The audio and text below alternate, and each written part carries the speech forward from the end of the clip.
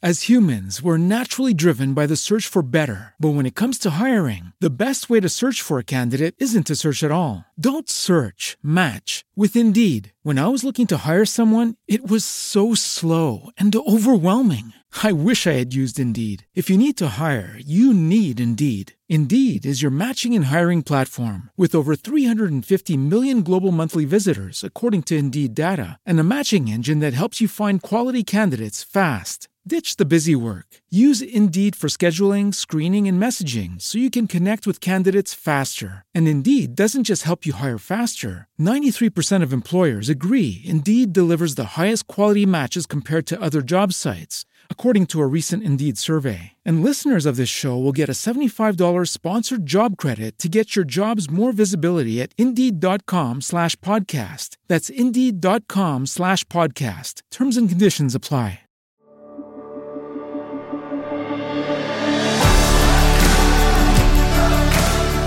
Welcome to the Gravity Leadership Podcast, where we explore how to center our lives and our leadership in the love of God revealed in Jesus Christ. In the midst of the disruptive cultural shockwaves of the 21st century. Join us as we learn to take the love of God seriously as the force that holds all of us and everything together.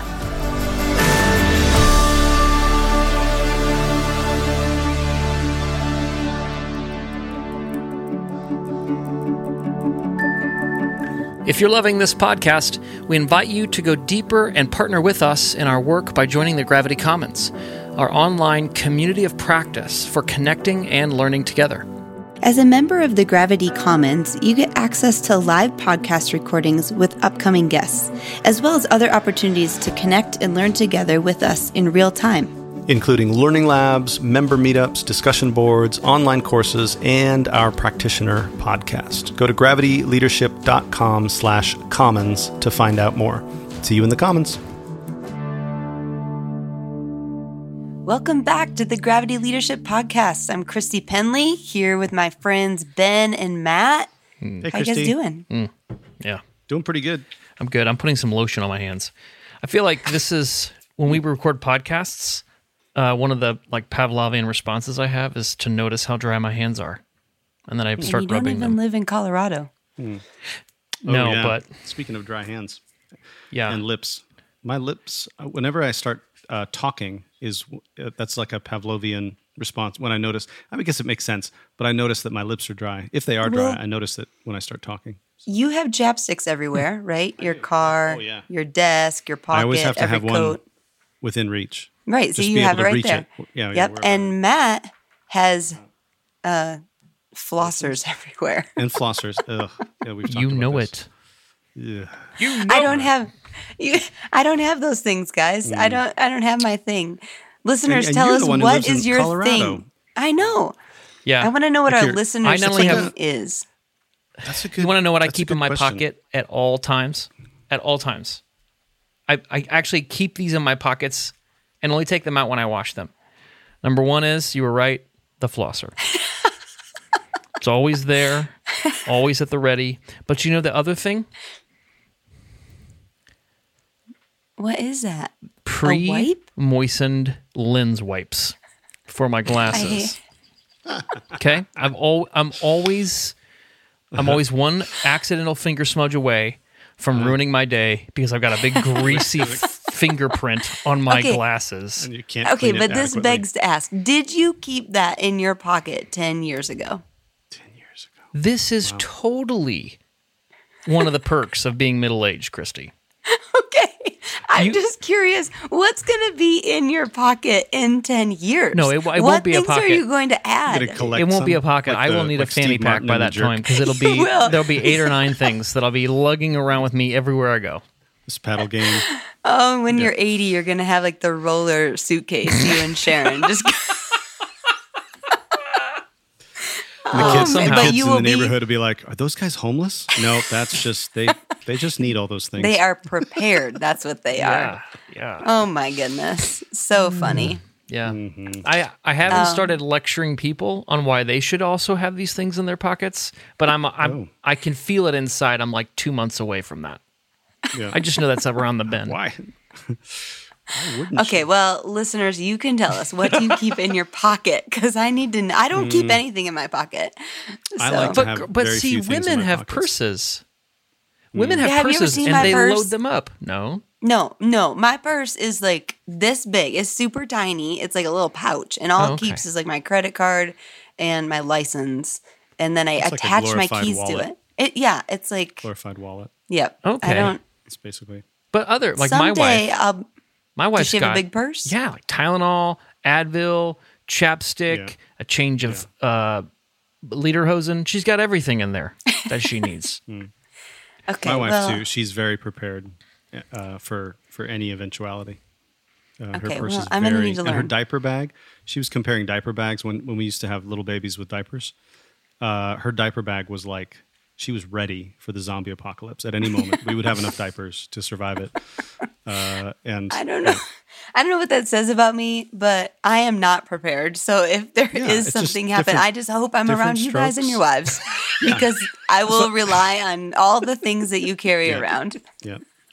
Well, my wife. Part of it for my wife is she's an Enneagram 6, and so it's one of the perks of being married to an Enneagram 6 is you usually just have what you need within reach because she's probably thought about it. So Okay. yeah. Anyway, All right. Well, you guys it did an interview without me. Yeah, not How dare not by we? choice. How dare you? you sounded a little offended. I know. Well, it's coming out. No. I wasn't able You to really be on feel. this one. Yeah, that's true. That's true. So I'm excited to be able to listen because I didn't get to hear firsthand. Yeah, Christina Edmondson, she wrote a new book with Chad Brennan called Faithful Anti-Racism, Moving Past Talk to Systemic Change. And it's great. It's a great perspective on how to practice anti-racism as a Christian, from a Christian perspective.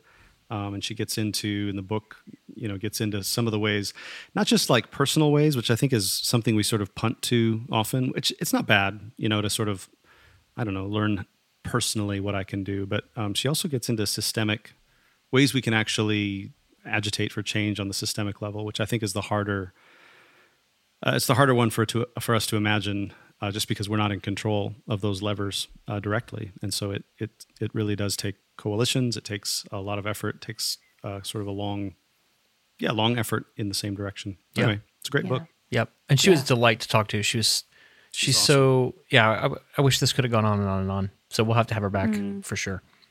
Yeah, Okay. for sure. It was great. Hey, real quick, an event I wanted to let everybody know about that's happening this week. We are having a big Zoom meetup that you can join us for with Bethany Dearborn Heiser, who's been on the podcast before. Yeah, she wrote she a has. great book. I don't know, it was last year or 2020 called, what's the name of her book?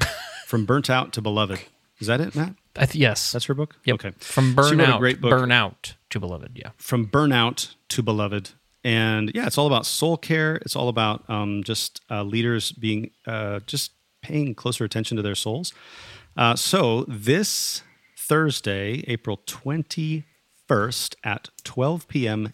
Eastern Time, Christy, that would be 10 a.m. your time, Mountain Time. Colorado friends. Colorado Morning friends, 10 tea. a.m. California, Oregon, West Coast friends, that's 9 a.m. Just doing some translation here because we've had some recent Go experiences. through it. Well, with there's only time- 50 time states. We have zones, time to do snafus. all of them. Let's go. Here we go. Yeah. But 2 p.m. Eastern time. I mean, the only one we didn't do is Central. That's going to be 11 a.m. So, okay, so that is when the event is happening. And why would you want to come? Because Bethany Dearborn Heiser is going to be there. And she is going to outline for us internal narratives. These are false beliefs that prevent us from seeking the care that we need. So this is for caregivers, for pastors, for leaders. And there's all kinds of these internal narratives that come up for us when it's maybe time to seek some soul care, get some therapy, like do what we need to do to rest and get the care that we need for ourselves. But there's these narratives that prevent us from doing that. And so, like, for example, one of the ones that comes up for me a lot is I can't afford to take a break right now. Yeah. It's all up to me. Yeah. There's a lot of weight on my shoulders. And so that's like an internal narrative that, like, when I have an opportunity to rest, I think, I can't afford it. I can't do it. Right. So Yeah. Bethany's going to highlight some of those things. And then she's going to end with some like some practices, actually like some reflection and prayer practices right on the call on the Zoom meetup for us to examine what those narratives are for us and make a plan of action going forward. So I'm really excited about it. Yeah. There's a link to register. You'd have to register for it. And there's a link in the show notes to register for that Zoom meetup this Thursday, April 21st at noon Eastern. Sweet. Awesome. Okay. Yeah, I'm looking forward to it. Sweet. Good stuff. All right. Well, let's get into the interview. Here we go. Go.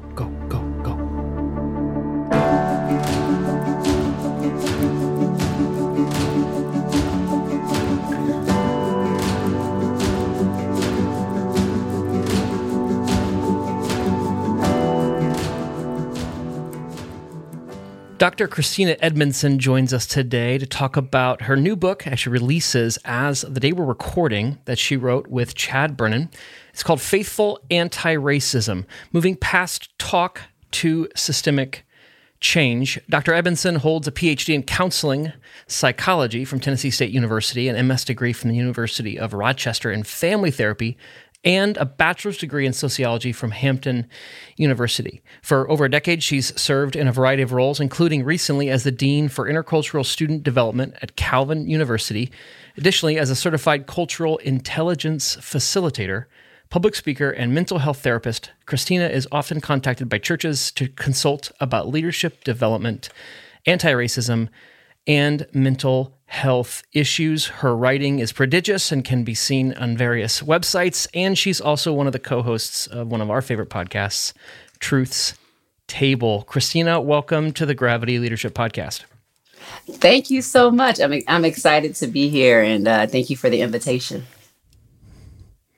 Yes, I mentioned it was the release day for this book. Do you have any special plans? Oh, let me see. What? No, I don't think I have. I have work. Those are my special plans. The plans of working, and then in between that, getting my oldest daughter to play practice. She's got a play coming up in a week, and so it's play practice every night. So it's serious business for the theater head. So, so those are my plans: is to make sure that we eat and to to check all the boxes today. Yeah, life doesn't stop when the book releases. Great. No, it does not stop. But it's been really cool seeing so many people post about it and retweeting about it, and so that's really great to see people connecting to it and wanting to promote it. Yeah, one of the things that was unique, I felt, about this book, I hadn't seen in other books. One of the appendixes is a list of, I think it's like 30 people that you and Chad interviewed for the book and talked to about racism, anti-racism, systemic justice, things like that come up in the book. Where did you get that idea, and how did that change the book that you wrote, or contribute to the book that you wrote? So we didn't start off with the idea to necessarily do that. So we started off really with, we knew that we wanted to have a multidisciplinary approach. We were going to certainly be engaging this large research project that Chad, Michael, and others had been a part of. So you'll see that information throughout the book as well. But it was in the course of writing it that we just had some questions that came up, and we were like, oh, let's go talk to the people. But I think that's part of kind of I think my therapist, researcher, practitioner, and Chad's researcher approach is like, if we have a question, like, let's not assume, let's dig around. And so we were able to do a series of interviews, and this is in the midst of, as we begin to learn about, what COVID became and what it is. We were able to do a number of virtual interviews. If people want to check those out, they can go to www.faithfulantiracism.com, and they can look at a whole host of those interviews of us talking to all kinds of people who gave us their time to discuss this topic. Yeah. Well, I think I'd love to hear the story about how you knew you needed to write this book and how you and Chad either met or came together to create this book. I know some of your backgrounds in leadership development and cultural intelligence, consulting, and even there at Calvin University, there were probably a lot of overlapping arenas of your life that were brought to bear in this book. But why this book for you, and why now? That's a good question, Matt. I should have a refined elevator speech response to that. And I don't, only in the sense that I'll start with the part about how did I meet Chad, right? And so I jokingly always tell Chad that when we get this question, it's like, how did we form the band? How did the band come to be? And we, we were in, kind of the circle of people who do. Who are believers, who are Christians, who do justice work related to a variety of topics, right? Whether it's environmental justice or human trafficking or related to racial justice, right? There's a kind of an ecosystem, if you will, for resources and encouragement, et cetera. And some years back, it feels like a very long time ago because the COVID years are between that, right? And those are like 7 years in one. But maybe about 3 or plus years back, we both were invited to an event on the West Coast that was facilitated by Dr. Brenda Salter McNeil. And she is well known in the work of racial reconciliation and racial justice with a very distinct and committed, devoted Christian voice and Christian engagement on those topics. And so she convened kind of a intellectual party of people to come together. And so I got to be in the same room with a number of people, including Chad Brennan, as well as Michael Emerson, and they had worked on this larger research project together, right? So, and I think in that space, along with a number of other people who were present, we got to talk about kind of, what our interests are, what we're working on, we got to kind of get a sense of, from each person's perspective, like what's happening, what's happening in the country on this topic, what's going on with the saints and the ain'ts right now, and I think from there, probably my guess is a number of synergistic projects begin to bubble up. Christina, I wanted to ask you about some of your story. You tell us a little bit about your story, and I think if I remember it and get it right, that you grew up in a predominantly Black church setting, but for much of your professional career, adult life, you've been in more white church spaces. And so then some of your work with the cultural intelligence and anti-racism has been navigating in those white spaces. What maybe as a preface to jumping into some of the book's content, like what have you learned as someone who's trying to help white people become anti-racist? What are some of the obstacles that you encounter? What are some of the things that you've learned that you feel like contributed to writing this book? Oh, yeah, sure. So generally speaking, in terms of my personality, I tend to, I am a learner. An eclectic learner in terms of my style. And so if there is an issue or a struggle or whatever is happening, I think I tend to figure out, okay, is there a way, are there resources about this? Is there a way that I can learn more about it, to study it? And so, I think in some ways, the spaces where I found myself through the humor of God, it was like, oh, I have more things to learn. And there were some things that I think I understood maybe to some degree intuitively, but I think even if I think my discernment is somewhat strong, I'm still going to be like, let me make sure what I'm feeling and what I'm thinking is lining up with, historical reality and with, present data, et cetera. So I think that was part of what it is. It was kind of out of necessity and interest because of the spaces I was navigating. And I grew up in a Black Baptist church context, church in the Progressive Baptist tradition, which is connected to Dr. Martin Luther King Jr. And as a kid, honestly, I thought that that was church. I was like, everybody goes to a church like this. Of course, this is what church is like for all the people all around the world, right? So kind of that narcissistic adolescence, we all frame ourselves. Hopefully we grow out of it, right? Some of us are still kind of riding out narcissistic adolescence in our kind of cultural understanding. But as I got older, right, entered into early adulthood, I had the opportunity to really experience a greater diversity within kind of African diasporic or in Black American church tradition. And then I would say about in the last decade, I have had much closer proximity serving and in conversation with congregants as well as leaders in predominantly white spaces. So growing up, we would have never, ever used the language evangelical, like never.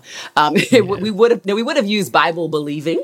We would have probably used the language that evangelical, I think, is supposed to, historically is representative of, minus the political cultural pieces that we associate it with now.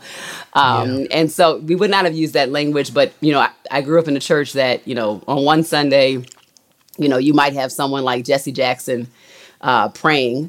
And then another Sunday, we might be supporting or preparing to support a Billy Graham revival. And as a kid, I would have not known that that would have been a tension.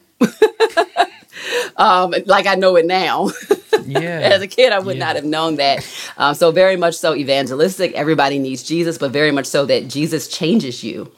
And in as much as Jesus changes you, and you have influence or persuasion or favor or opportunity, you change what's around you. So justice was kind of an assumed expression of the Christian walk. Yeah, and that really comes through in this book. I think that, the subtitle is Moving Past Talk to Systemic Change, but I don't want to sell short the fantastic talking this book does. I appreciate the heart of, gosh, are we just going to talk about this forever, or can we do something about it? But the way that you lay out various streams, theology, history, ethnography, psychology, and the chapter on racial trauma, and other areas, it's just a wonderful integration that we don't typically get to hear all the streams that are flowing into this lake that is the problem of racial, injustice. We don't often get to listen to all of them in concert, and your book does that really well. I'm so glad you think that. I mean, I really appreciate hearing you say that. That is really our hope and our intention. And I think for Chad and I both, I tend to have a, whatever's in the refrigerator, let's see what we can make out of it kind of approach to learning. And so very much so trying to take a multidisciplinary approach and really love the doctrine of common grace. I'm like, let's explore and learn all the things. And so we attempted to do that and to try to do it justice, also knowing that we wanted to stay in our lanes. I think there are a lot of things that I have an appreciation for, but I'm not an expert in that. So we wanted to present information with humility, and then point people to kind of the longstanding experts in those areas. Yeah. So that's super helpful, I guess, in terms of background. Maybe we could just do a quick sort of overview of definitions here, just in case listeners are unaware or just catching up, or maybe they've heard this term anti-racism and they're not really sure what to make of it. What would you say you mean by anti-racism? If we can get there. And then why is this book called Faithful Anti-Racism? What does that qualifier do for you and for the book? Yeah. So I'm glad you asked that question, Ben, because I am prepared to answer that one. I imagine you would. I am. And actually, the title of the book comes from a course that I designed. So I've been using kind of the language of faithful anti-racism for a few years. And so I was grateful that Chad and others were like, yeah, let's work with that, because it was kind of already kind of in my verbiage. So when we think about anti-racism today, so there are a lot of concepts that we have that live within a particular discipline, or they live like in higher education, and then I think of them as kind of getting pulled out and like put into like the mainstream world. They become like pop culture.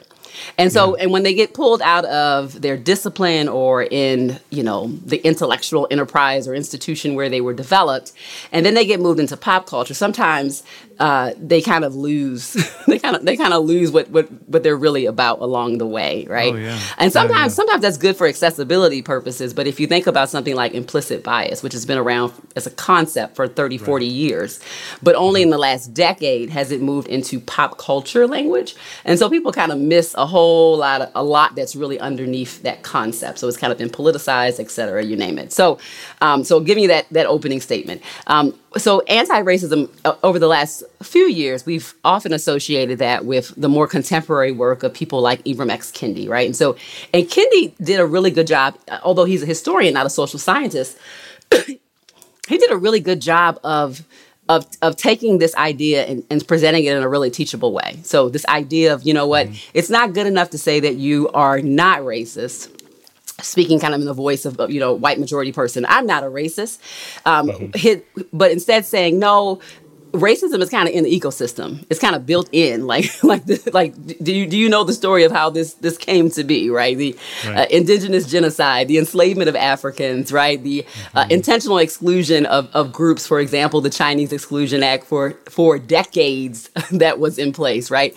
And multiple other examples. And so he's like, that's kind of what's in the ecosystem. That's what it is. So to say I'm not racist means that you're not putting in any effort of resistance. You're autopilot. And to be autopilot in a racist ecosystem, and that's not all the United States is, but that is definitely some of what the United States is, then your autopilot allows the perpetuation of the system of injustice, right? So he's like, hey, be anti-racist, resist the thing. So he gives us, he as well as others, right?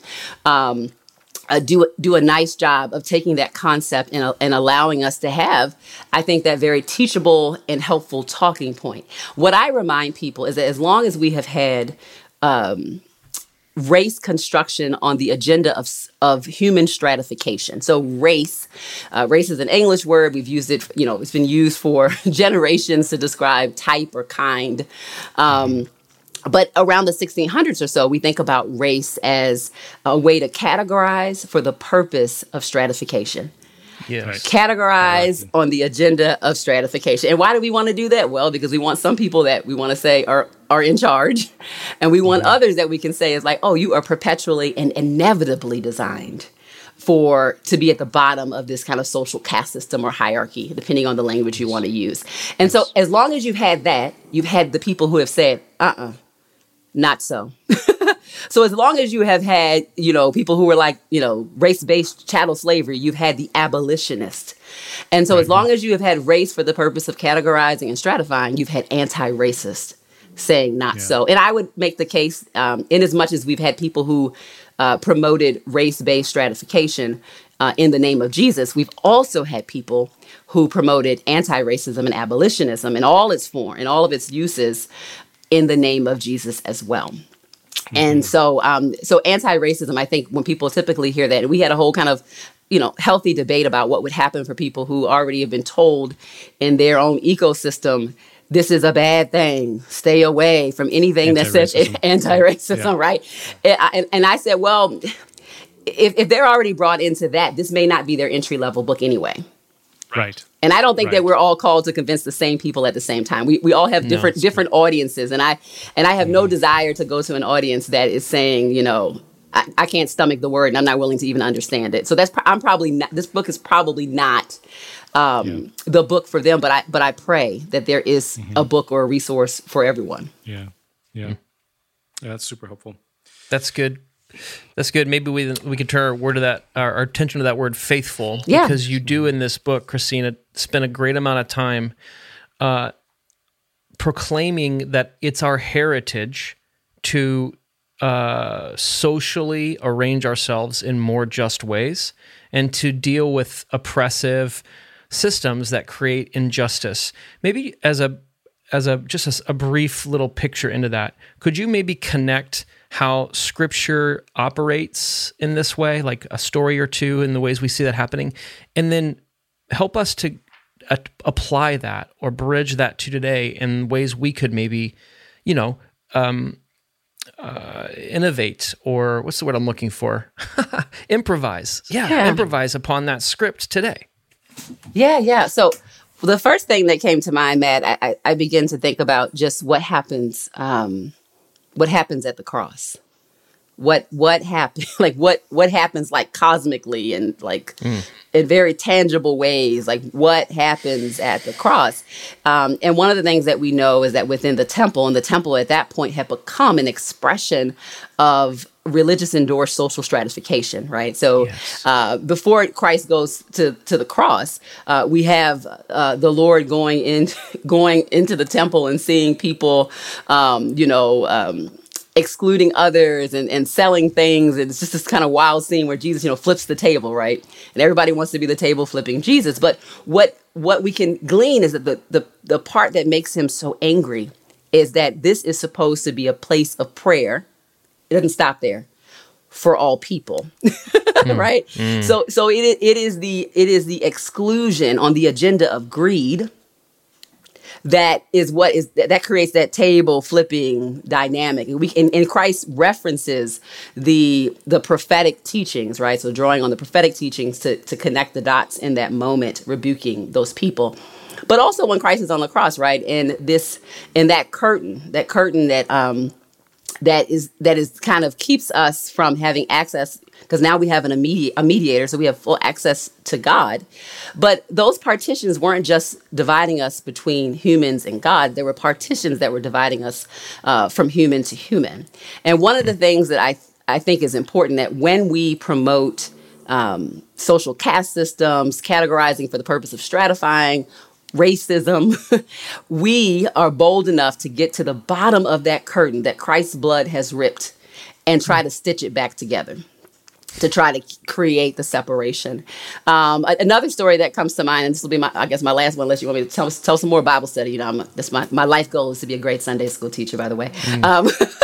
But there's a New Testament story, right, where Paul is in his mind being annoyed and stalked by an enslaved girl who is being exploited for divination, kind of what this spirit can make her do, and she's calling out kind of who they are and driving him crazy, right? The scripture even notes that he's annoyed, so he finally stops, and he cast out, right, that spirit that was possessing her. And when he does that, the people who were making a lot of money because of her subjugation and bondage. So she was subjugated because of their misuse of her, right, as an enslaved girl, but also by spiritual bondage by being possessed, right? And when the apostle sets her free, when she's truly free, and that impacts economic systems, by the way, right? Because when oppressed people really are free in Christ, it impacts things like the transatlantic slave trade, right? Yes. And the response was, hold up, we were ignoring these guys before, but I think it's time to kill them. So I mean, this is Christina's interpretation, but it's good. But track it with me. I feel like I'm giving it a fair account right now. So I'm here for it. Thank you. Yep. And so really, what I try to remind people is that when the gospel, this which is more than just like me and my personal salvation, which is beautiful and Lord knows I need it, but has real cosmic and social and here and now and eschatological implications, when it really comes to bear, people aren't always happy because it has something to say about systems of bondage and oppression that cannot exist in Christ's name. Yeah. For what it's worth, I would totally come to your Sunday school class. Like if there was like a roster of like, and you were teaching one of them, I'd be like, I'm going to that one. Thank you, Ben. That's crazy.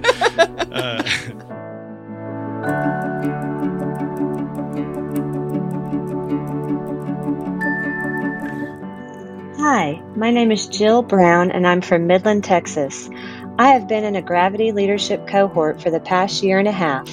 I am not employed by a church, but I was interested in spiritual transformation, so I decided to join a group.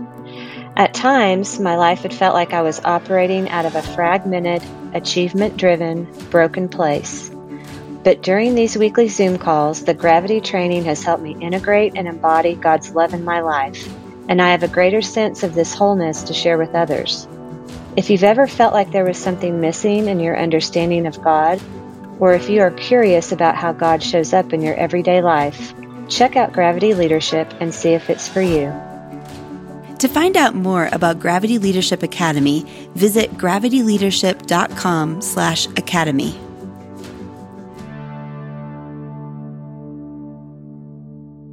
I've never thought about that story in that way. The thought occurred to me that like that's the reason oppression exists, right?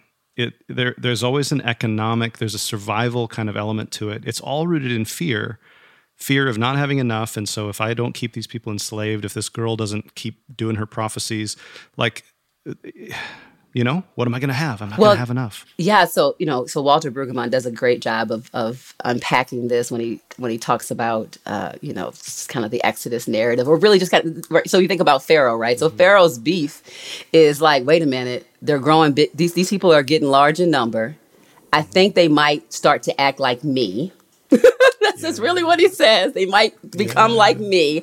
They might do to me what I've done to them. And so let me oppress them even more.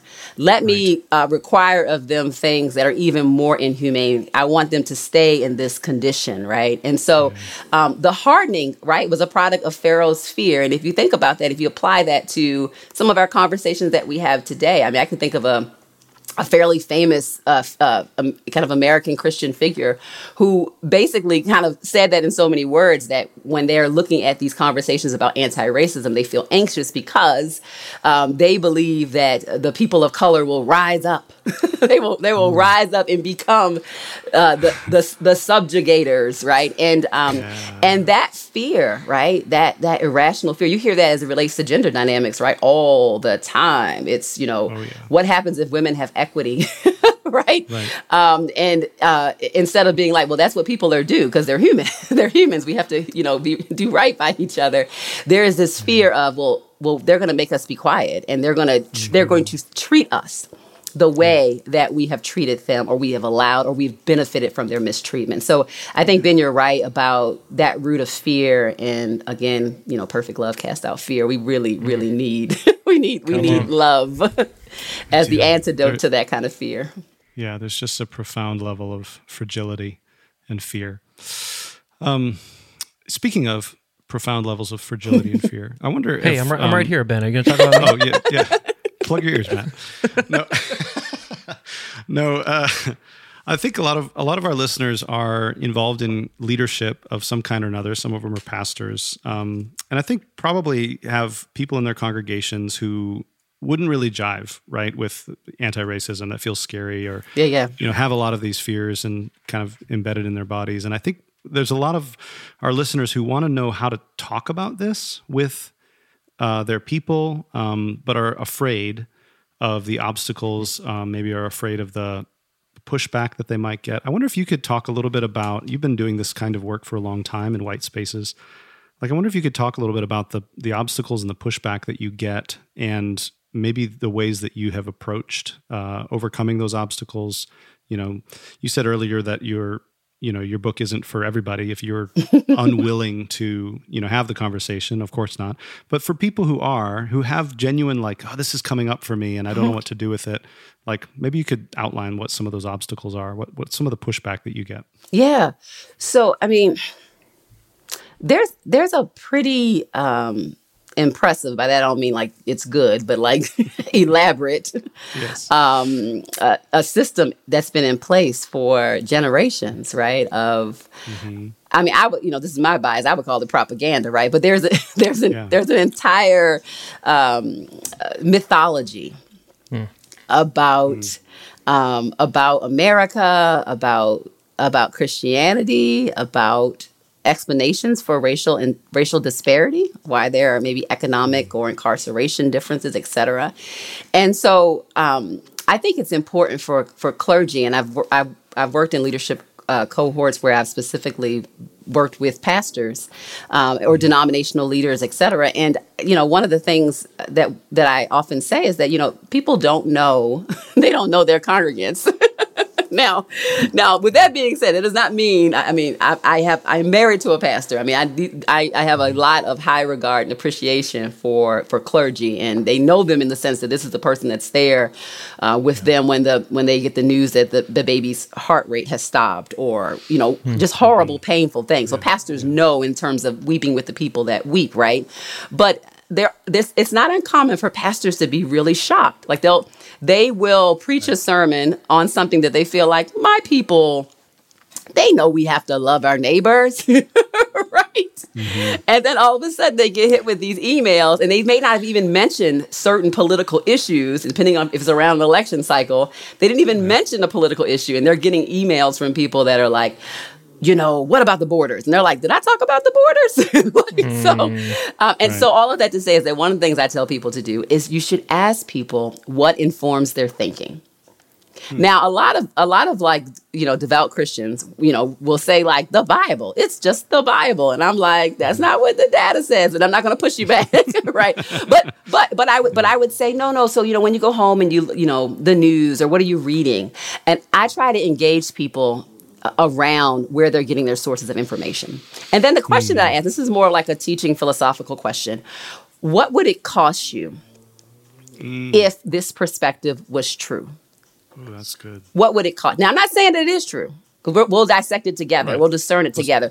But would it cost you something? And if you can acknowledge that it might cost you a particular picture in your mind that you have of your family of origin and your Sunday school teacher that taught you, or the mythology or your belief about America, or if this isn't true about Christians, and what else isn't true? Or is there a fear of everything unraveling, right? Which is some of what we saw happen around, kind of Gen Z, millennial, maybe older, white evangelicals. If you think about the last, the last couple of election cycles, right?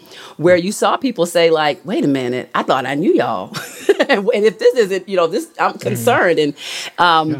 And so all of that to say is I would be asking those, I would be preparing the soil for learning by asking kind of the educational, emotional questions.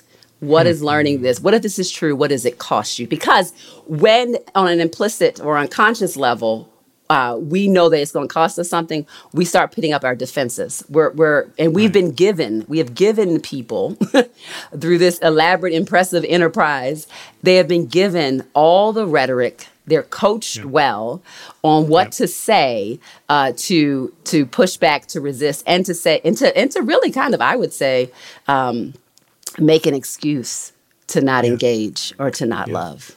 Yeah. Yeah, I especially appreciate that question of what would it cost you. I think that is something that it brings awareness to the real reasons that we're sort of making decisions and thinking the way that we're thinking, that we don't often realize. We think we're just talking about, this is true. No, I read this is true. And we're thinking we're talking on the level of information and facts. But really, we are operating out of these deep fears sometimes, out of these deep longings, out of these deep desires. And bringing those to the surface in a gracious way can be really helpful. I especially appreciated your way of what if it is true? It's like a non-threatening way of exploring something. For someone who maybe is in defensive mode, it's a way of calling them out of that. I think that's really wise and pastoral. Yeah, amen. So I want to return, Christina, to the comment previous to that question by Ben, and say I want to move into like systemically, like how do we organize and advocate for systemic change? What kinds of systems need to change, and what does it look like for us to maybe even reimagine discipleship and mission around that transformation and change? But we've talked about racism, we've talked about mammon, right? Money, and we've talked about patriarchy. Right? Men and women. And those three, I don't even know the word I want to use to describe them, things. It's so hard to pull them out and look at them separately because of how they function together in many ways. And so we're studying Mammon right now. It's a class for Lent called Confronting Mammon with Jesus. And we're looking at all these teachings in the New Testament and how Jesus engages. And one of the things we're confronted with as a church is, my gosh, this system is so big and powerful. What can we even do? And so I wonder, as your book is helping us answer that question when it comes to being an anti-racist, what are some things we can do? Yeah. How do we activate to change systems? Yeah, that is a great question. I'm glad you asked. As you were talking and you were describing, kind of those three issues, right? I was from social sciences, right? I study sociology, but emphasis was in race, class, and gender. And people there are believers, right, within this debate that we're having about, social justice, et cetera, who get kind of flustered about that, right? And we'll say like, you see everything through the world through this lens. And I would say that one of the reasons why I believe the earliest baptismal creeds was Galatians 3:28, is because it was specifically about the ways in which the gospel it doesn't remove our biological sex or gender. It doesn't change our ethnicity, but it says something about who we have become in Christ. So that neither male and female, Greek or Jew, slave or free, that is race, class, and gender. and it's fascinating to me that is what people were initially, that's what they were saying as they were baptized into the body of Christ, because the people of the early church, they knew about social stratification. They knew a thing or two about injustice. I mean, their Lord and Savior died as a result from a human level of political injustice, right? Religiously validated and supported political injustice, by the way. And so I think that it's okay for us to talk about the ways in which we are uniquely vulnerable to not loving our neighbor around issues of race, class, and gender.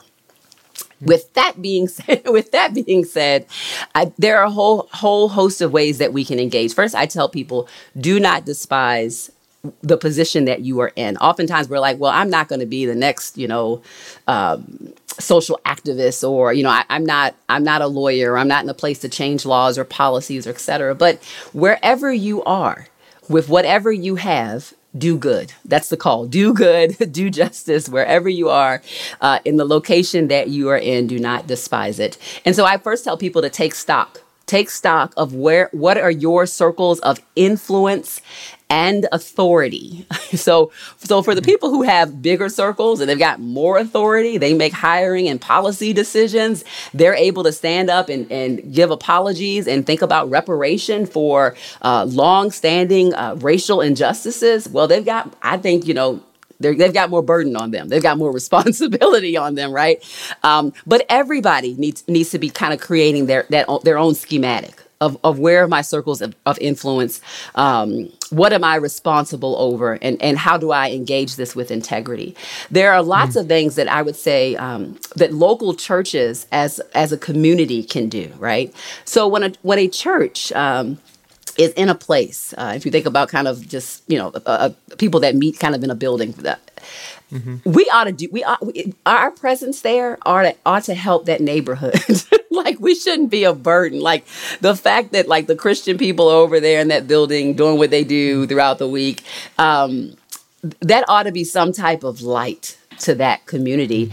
And I think that there are some ways in which we can actually show up. We can show up at the local school board meeting.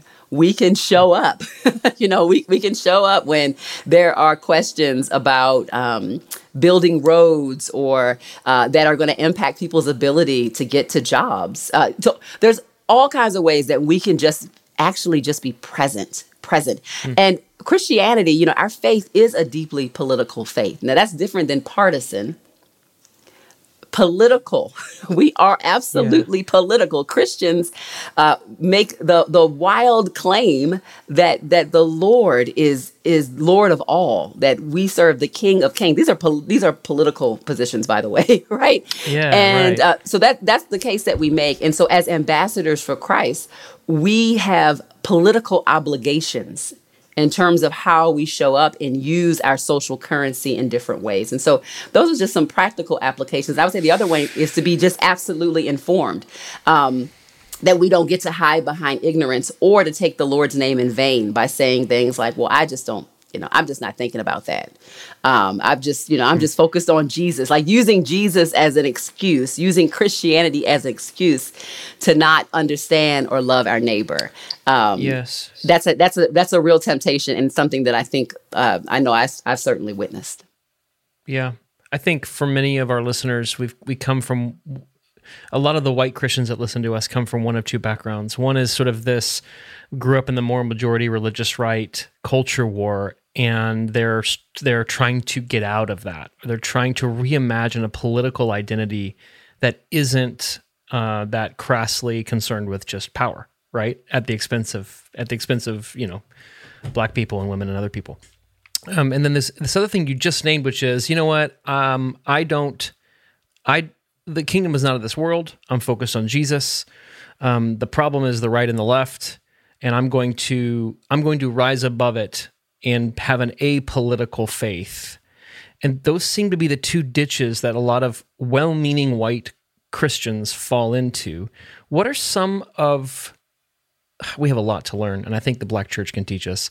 Maybe you can teach us too here, Christina. Like, I'm learning too. How do we embody an engaged political presence in the public square that doesn't succumb to those two ditches? Yeah. I think part of it is knowing that that we have a particular calling to show up. So institutions are,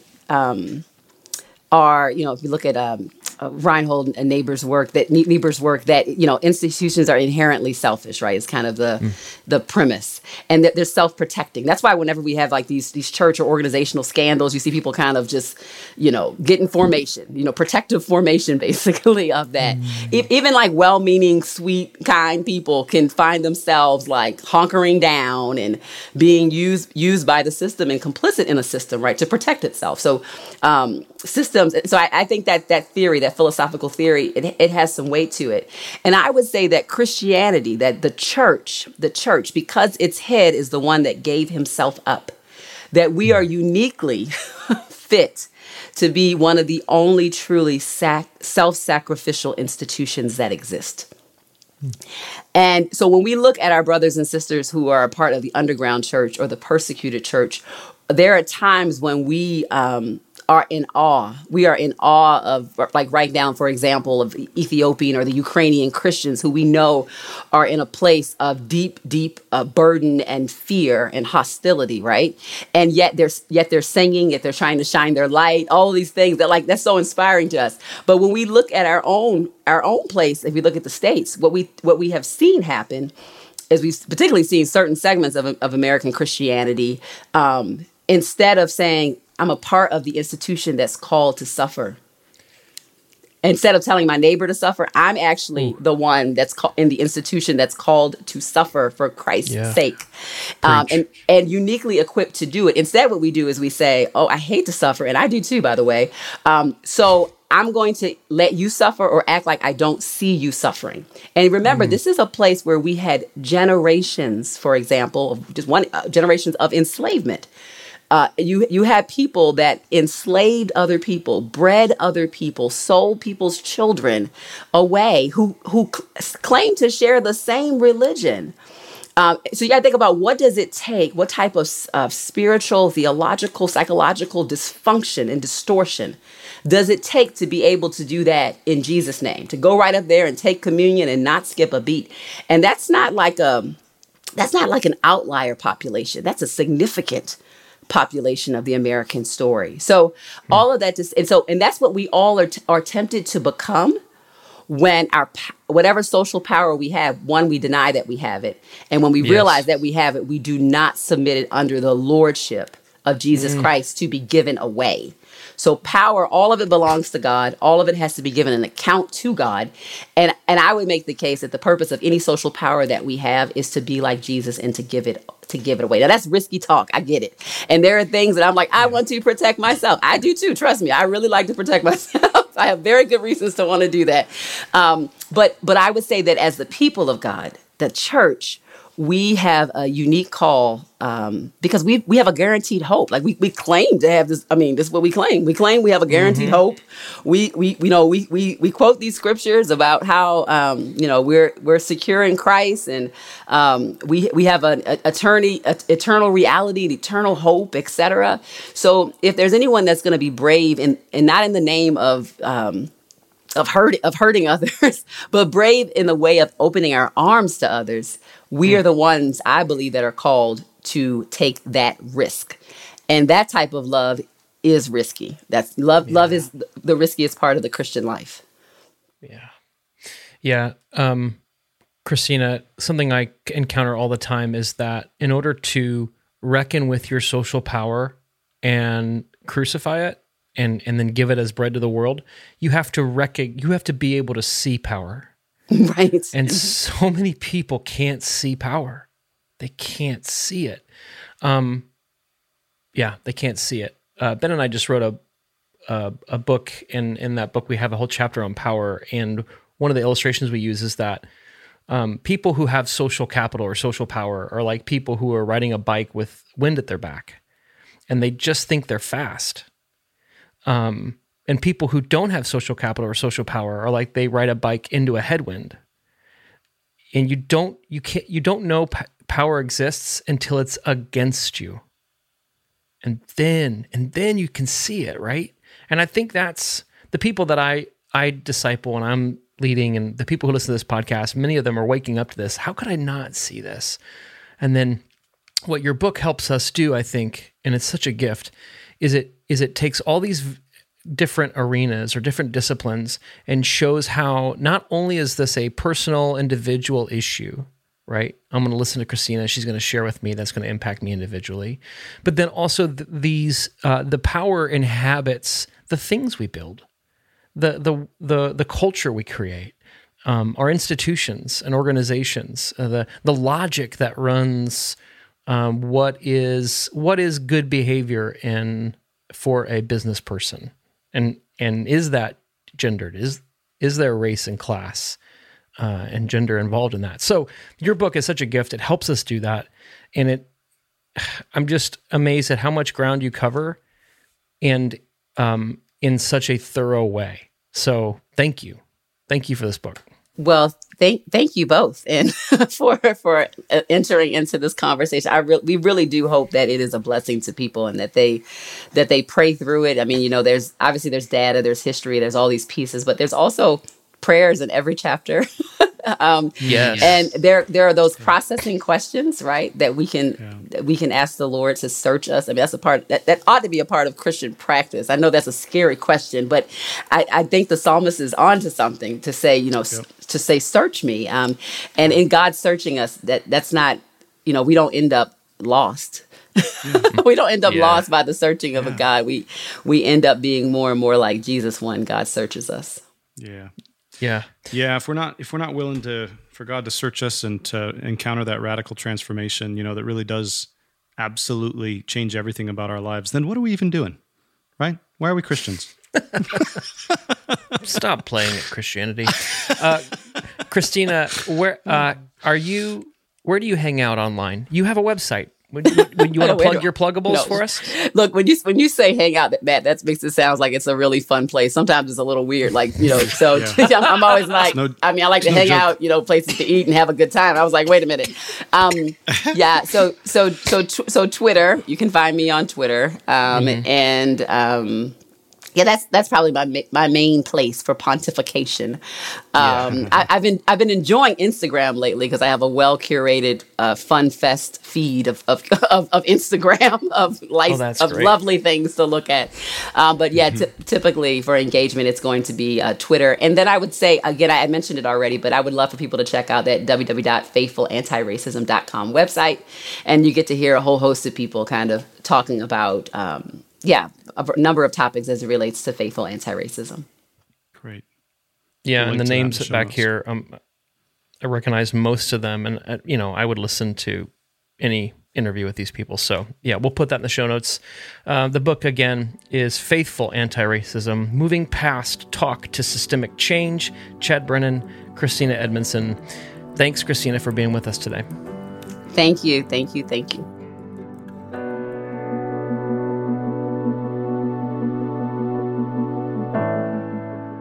Well, that was a podcast. It was yet another podcast, but also quite a podcast. Yeah. It was good. It was good to talk to Christina. Christina is somebody that I've learned from afar for many years on her social media presence, and also benefiting from her podcast. Mm-hmm. And anytime you spend a lot of time reading from somebody, and especially listening to somebody's voice, audibly, and then you get to talk to them, it feels like, wow, this is the first time you're hearing from me, but I've listened to you a lot. Yeah. That's the kind of the weird thing about listening to podcasts, right? And actually producing one as well, is there's this kind of one, it's a real connection, but it's sort of one way. And so it feels a little weird. Yeah. But I think it's valuable. So yeah, my only regret, I try to live with no regrets, Ben, but my only regret is that that's why you got that tattoo on your neck. It says no ragrats. No ragrats. I wanted to hear more. I think we can do a better job seeing power, seeing how systems relate to power, and then seeing how individuals and communities can agitate and work for systemic change. This is something that I think maybe it's too much work to do in a podcast, but I do think Christina's book begins to get at that for us, and we really need that. We really need that, right? Yeah. Yeah, so. I think that's right. The more, one of the things that I'm learning, the more we dive into these kinds of issues on the podcast, and I think maybe we can say a word or two about why this is so important for Christians and Christian leaders, in particular, to educate ourselves about, especially white Christian leaders. Mm-hmm. But I think one of the things I'm seeing and realizing is how prevalent and how automatic my individualistic assumptions kick in when it's time to do something or change something or take action. Right. It's really, we've just been educated in the assumptions of individualism. And so it's hard for us to, number one, see power, because power doesn't work inside individuals. It works among people. It works between individuals. It works in a system. So it's hard for us to see power. And then I think it's hard for us to imagine systemic change. It's hard for us to see how systems work. And so it's hard for us to understand how our actions contribute to the establishment of systems, and how our actions can contribute to the disruption of those harmful systems. So it's I agree. I think it's a really key part of what we need to learn. Yeah, as Christians and Christian leaders right now. We do, and Christina helps us with that. So, and we're gearing up here. So this is something we feel passionate about at Gravity. Some white guys started this, and we're trying to use this platform that God's given. We're the white guys. Okay, thank you, Ben.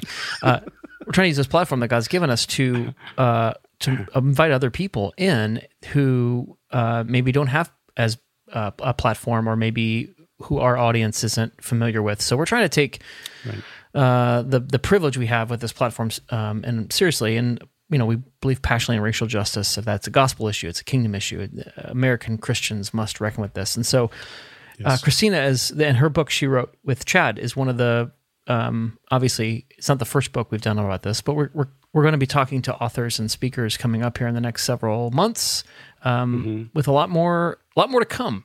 So if this is up your alley, then get ready to live. Who are some of those folks? Yeah. Can you give us a preview? I can. Dominic Du Bois-Gilliard. We're talking to him about Subversive Witness. That's going to be a Gravity Commons live podcast. We had him on to talk about his first book, Rethinking Incarceration, and his latest book, Subversive Witness. And it's all about how in Scripture people held worldly power and used worldly power to undo unjust systems. It's great. It's a great singing book. We're talking to Jonathan Augustine about Call to Reconciliation. How the church can model justice, diversity, and inclusion. We're talking to Idalette McVicker. I hope I'm saying her first name right. And her book, she's a white woman, and she wrote a book called Recovering Racists, Dismantling White Supremacy and Reclaiming Our Humanity. That's just a few, and there's more, but those are three that I'm particularly keen on. Yeah. Those are exciting And the Gravity Commons Live, if you're unaware, that is our membership community. And if you'd like to be part of some of those conversations, check out gravityleadership.com/commons, and you can join us in the Commons and participate live in those podcast recordings and those conversations. Yep. Matt, maybe we can end with this. You said that understanding racism and how it has played out in our world and in our faith is a key, like it's a gospel issue. It's important for our kingdom work as Christians and as Christian leaders. Maybe could you say a little bit more about that? Maybe there's some of our listeners who are still thinking like, man, how is this not just a hobby horse issue? I still don't have an imagination to how to talk to other people about why this is so important, why this is core and key for gospel ministry in America right now. What would you say? Yeah. Oh, man, Ben. In 2 minutes or less. Gosh. I mean, I was just thinking, so we're doing a Confronting Mammon with Jesus class during Lent. And one of our congregants is taking us, she's getting her master's in organic food, local food growing. Man, she's studying food and farming. She's and food and farming, but the justice is intimately tied to this, right? Yeah, and I was just replying to an email that she sent about how like the food industry is geared not to make us healthy and feed as many people as possible, but the food industry is geared towards making the corporations that produce the food the most money. And so when you're growing and making food to make the most money, you end up not doing the just thing all the times. Does that make sense? Yeah. So for instance, you will go into countries that are impoverished or poor, and you will say things like, "We're here to grow food for you," but then the food that they grow, they don't sell to them because they can't pay the same price that, for instance, people in the U.S. would pay. So these large corporations come in, grow soybeans and corn, and then take them back to markets that can pay more money. So they're taking land from really poor people, and they're making the highest profit with that, which is selling it out of that country, which is leaving poor people in their country poor. And then you've got all these different government subsidies that are paying corn growers money to dump corn, to actually not sell it. Right. So you have lobbyists who have got laws passed to pay corn growers to grow corn and then destroy it, because if they put all the corn that they're growing into the market, it would drive down the price of corn so much that corn growers couldn't stay in business. But now, in order to keep corn growers in business, they're growing corn and dumping it, wasting corn, or shipping corn out of a country to sell it at a higher price, and people are starving all over the place. And so the system is made to make money. The system isn't made for human flourishing and goodness and virtue. And so I think part of living in a neoliberal economic world, global capitalist system is that we tend to use words like a healthy economy, and what we don't mean is everybody has their needs met.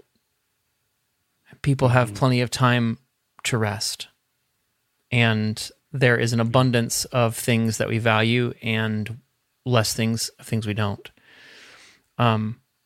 What we mean is like corporations' stock prices are going up, and it looks like they're making record profits again. And so we have a system that's doing what it's made to do, which is make tons of money. But in making tons of money, you have to make other choices that create injustices and inequalities. That if you weren't making that choice unto making a lot of money, you might not make it. I mean, this is a super complicated thing, Ben, but that's one example of how food deserts the same way, right? People who live in areas where they can't buy fresh food, right? And corporations aren't incentivized. Okay, now you got me going, Ben. Corporations aren't incentivized to provide healthy food options for people who live in food deserts, meaning there's no grocery store around them. Right. So what kinds of food do people eat in food deserts? Non-perishable foods. Foods that can sit on a shelf for 2 months, right? So broccoli and an apple can't sit on a shelf for 2 months. Yeah. But corn chips can, Fritos can. And the thing is that Frito-Lay, God bless them, can make exponentially more money selling a bag of Fritos than they can selling an apple. You can only make so much money off of an apple, but you can make an incredible profit margin off Fritos. So corporations that kind of run, you either have a grocery store, one of the big grocery stores in your community, or don't, and a corporation's making that decision. The neighborhood usually isn't. They're making those decisions off of profits, but then those decisions impact the diet and choices that people who live in food deserts have. And they have access to foods that aren't good for them. I mean, I'm sorry from the first person to tell you this, but Fritos are less healthy for you than an apple. And so we've got, people talk about obesity and diabetes and all these different health issues we have. There's a systemic element in that.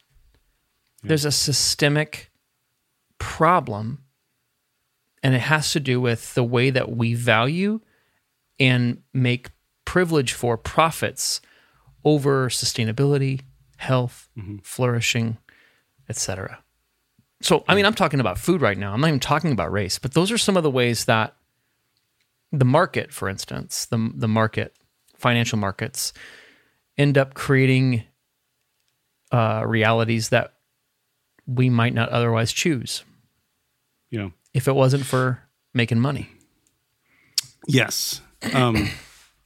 Yes. Did that answer your question, Ben? Maybe, I think that some people might still be wondering. They might say, "Hey, that," and I agree with you, obviously, but that stuff is really bad, and obviously we should care about that stuff. But can you connect it a bit more explicitly to the good news of Jesus? Help people understand the connection there between like the good news of Jesus and our work as church leaders and as Christians, and all of those systemic issues and those problems that you're talking about. Yeah, I don't know how to tell you this other than we have to learn how to read the Gospels as poor people. That's the one thing I can suggest to do in order to begin to gain an imagination for how to connect this to the gospel and the kingdom. Yeah. And the book that helped me do that better than any other book I've ever read is the first half of The Politics of Jesus by Aubrey Hendricks Jr., because he really lays out the socioeconomic political situation of first century Palestine. And he helped me understand that the vast majority, two-thirds to 95% of the people who Jesus was speaking to in the Gospels were hand-to-mouth, destitute, poverty. Yeah. And so how do you hear prayers like, "Give us today our daily bread"? How do you hear a prayer like, "Forgive us our debts as we forgive our debtors," to people who live in a world where the only people who get thrown in prison are people who are indebted and can't pay them? Like, prisons aren't full of murderers and adulterers. You stoned adulterers, and murderers typically were killed, and other people were corporally punished, whipped, or whatever. But people got thrown in prison for being in debt and not being able to pay it off. And because I come from a more affluent background, I didn't have the tools to read the Gospels from a position of abject poverty. Yeah. Didn't occur to me to do that. Yeah. I was reading it from my own social location, which is what we do just by default, right? We just assume everybody's like us. And so Yeah.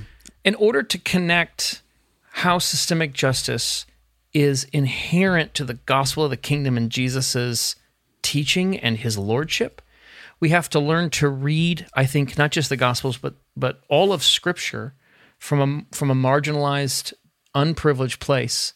And then we begin to see some of the things he's doing. Can I give you an example of what I preached this past weekend? Sure. This might need to be another podcast, Ben. What are we doing here? We're supposed to be wrapping this thing up. You're just getting me cranked up. You got a meeting you're late for. All right. That's true. Shoot. So let me give you an example real quick. All right. There's this passage in Luke 21 where Jesus is like watching a rich people put money in the temple coffers, and then a widow puts like 2 mites. The widow's mites is what it's, how we talk about the story. And Jesus says, see this lady, she's destitute. She doesn't have as much as all these people, and she's put in more than all these rich people. She put in all that she had to live on, right? And we typically hold that story up as like she's the paragon of generosity. This is what it means to give, right? Not to give out of your abundance or your excess, but to give out of your lack, your scarcity. That's the giving God loves. But that misses the context. And immediately before and after, I think, is important context that makes much more sense if we read the Gospels as a poor person. So immediately before that, Jesus goes off on the scribes of the Pharisees. And among other things, he says that they make long, showy prayers in marketplaces. They want the best seats at banquets, and they devour widows' houses. And there's all kinds of debates about what that looks like, But, God's pretty clear in the Old Testament that I want you to take care of the widows and the orphans and the strangers and the aliens. And this is how you're supposed to take care of them. He mandates in the law social welfare for the poor. Mm-hmm. Put that in your biblical economics Sunday school curriculum. Yeah. So and then immediately after, the widow is throwing everything she has into the temple coffers. It says there were some disciples there, and they were commenting on how beautiful and opulent the decorations and gifts that adorned the temple were. And Jesus says, "You see this stuff right here? You see all this? One stone is not going to be left on another. It's all going to be destroyed." And so it was been recently that it occurred to me that the widow, yes, she's being very generous, but she's giving money to a temple, which is an economic, political, religious, social system that is devouring her house and is spending her money to make decorations on an opulent, decadent thing that's going to be judged and destroyed. Mm-hmm. That turns that story from an individual teaching on how to give money to a church to Jesus condemning a system that preys on the poorest of the poor and the powerless of the powerless, and wraps it in religiosity and stamps God's name on it. Yeah.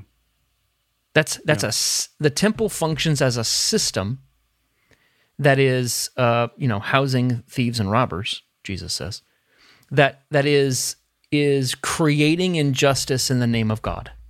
Mm-hmm. And he damns it to hell. The system. Yeah. That's an example of how reading Scripture from the place of a poor person helps me see how what we're talking about with Christina and in food deserts and et cetera, how that's tied and tied into the kingdom of God. Yeah. So it's basically a lot of, instead of trying to connect our maybe overly spiritualized, we've inherited, like we read the Gospels from our social location, but we also read according to our interpretive tradition, right? Mm-hmm. And so we've inherited an interpretation of the Scriptures and an interpretation of the Gospel that has been overly spiritualized, disembodied. It's about heaven when you die. It's about sort of internal, individual bliss, maybe, rather than embodied justice in the world. Yeah, flowing out from all those spiritual realities are beautiful, and those are great too. But we've disconnected it from the embodiment of social justice that it never was meant to be disconnected from. And so the freedom and flourishing that Christ offers to us is not a disembodied internal freedom and flourishing. It is a communal, embodied, everybody freedom and flourishing. So anything that opposes it is Antichrist in a sense, right? And so these systems that oppose justice for the widows, right, and justice for the poor, these systems are inherently anti-God and antichrist because they are opposed to the thing that God is doing in the world. Yes. So and I think and there's so much more to say about this. Maybe we've already shot our shot here, but part of our heritage, part of the Western white Enlightenment heritage is that we've reduced the kingdom of God down to an idea, some facts that you assent to. And Jesus didn't get killed for talking about ideas. He got killed for organizing a new way of being human that had a different logic, a different economy, a different what are women for? What are the poor for? What is money for? What are families for? This is all it's deeply threatening. Deeply threatening. Yeah. Yep. Well, maybe we should do a whole podcast on this, or maybe this will actually become a different podcast rather than the outro. But maybe. But yeah, it's great. I do think more. I do think more could be said about it, because I think we're sort of intuitively making a lot of these connections. But I think it might help some of our listeners maybe catch up a little bit to say, what, help me understand this connection, because it has for us, especially as relatively affluent white people, it is hard to make this transition and to start to learn how to read sort of from the perspective of the poor, read from, in a sense, it's an act of solidarity, at least a beginning of an act of solidarity, learn how to pray the Lord's Prayer as in solidarity with the poor, to pray, to read the scriptures from that perspective, right? It's the beginning of creating a new imagination that we're praying. I'm praying for myself and for our church and for our listeners, that it does result in more embodied solidarities with the poor and with the marginalized communities of all kinds. Yes. So, Jesus was killed because that's where Jesus said we found him. He got killed because he messed with systems. Mm-hmm. Yeah. He messed with systems. That's why this is important. All right. Well, here's to messing with systems. Let's learn it. Let's learn how to do this. If you want to hear us chat more about that, just let us know. Be happy to ramble on about it. Hey, Ben, I want to share something I learned this week, and I didn't know it as we go. I found out this week that Albert Einstein was a real person. Didn't know that? No, all this time I thought he was a theoretical physicist.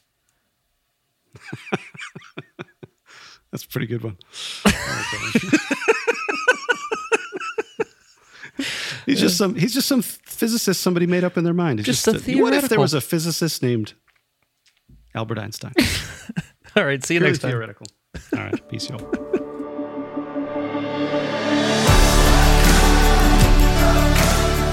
Thanks for joining us for this episode of the Gravity Leadership Podcast. If you're finding it helpful or enjoyable, we'd love it if you'd tell your friends about it. Ratings and reviews online also help others find the podcast. And don't forget to subscribe so you don't miss an episode. And you can join our Gravity community online for free at gravityleadership.com/join. You'll get our latest content delivered straight to your inbox, as well as our email most Fridays with curated links to articles we find interesting and helpful. To join us, go to gravityleadership.com/join. Our podcast is produced by Ben Sternke and Matt Tebbe. Aaron Sternke edits and mixes the show. You can check out his work at aaronsternke.com. We'd love to hear from you. To record a question or comment for us, go to gravityleadership.com/message and click the Start Recording button. You can also email us at podcast@gravityleadership.com. Catch you next time.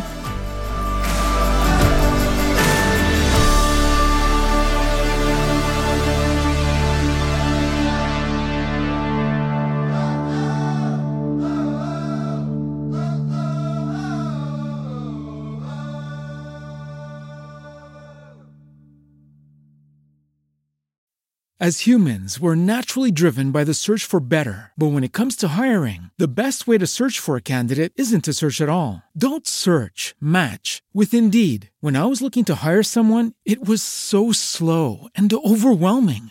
I wish I had used Indeed. If you need to hire, you need Indeed. Indeed is your matching and hiring platform with over 350 million global monthly visitors, according to Indeed data, and a matching engine that helps you find quality candidates fast. Ditch the busy work. Use Indeed for scheduling, screening, and messaging so you can connect with candidates faster. And Indeed doesn't just help you hire faster. 93% of employers agree Indeed delivers the highest quality matches compared to other job sites, according to a recent Indeed survey. And listeners of this show will get a $75 sponsored job credit to get your jobs more visibility at Indeed.com/podcast. That's Indeed.com/podcast. Terms and conditions apply.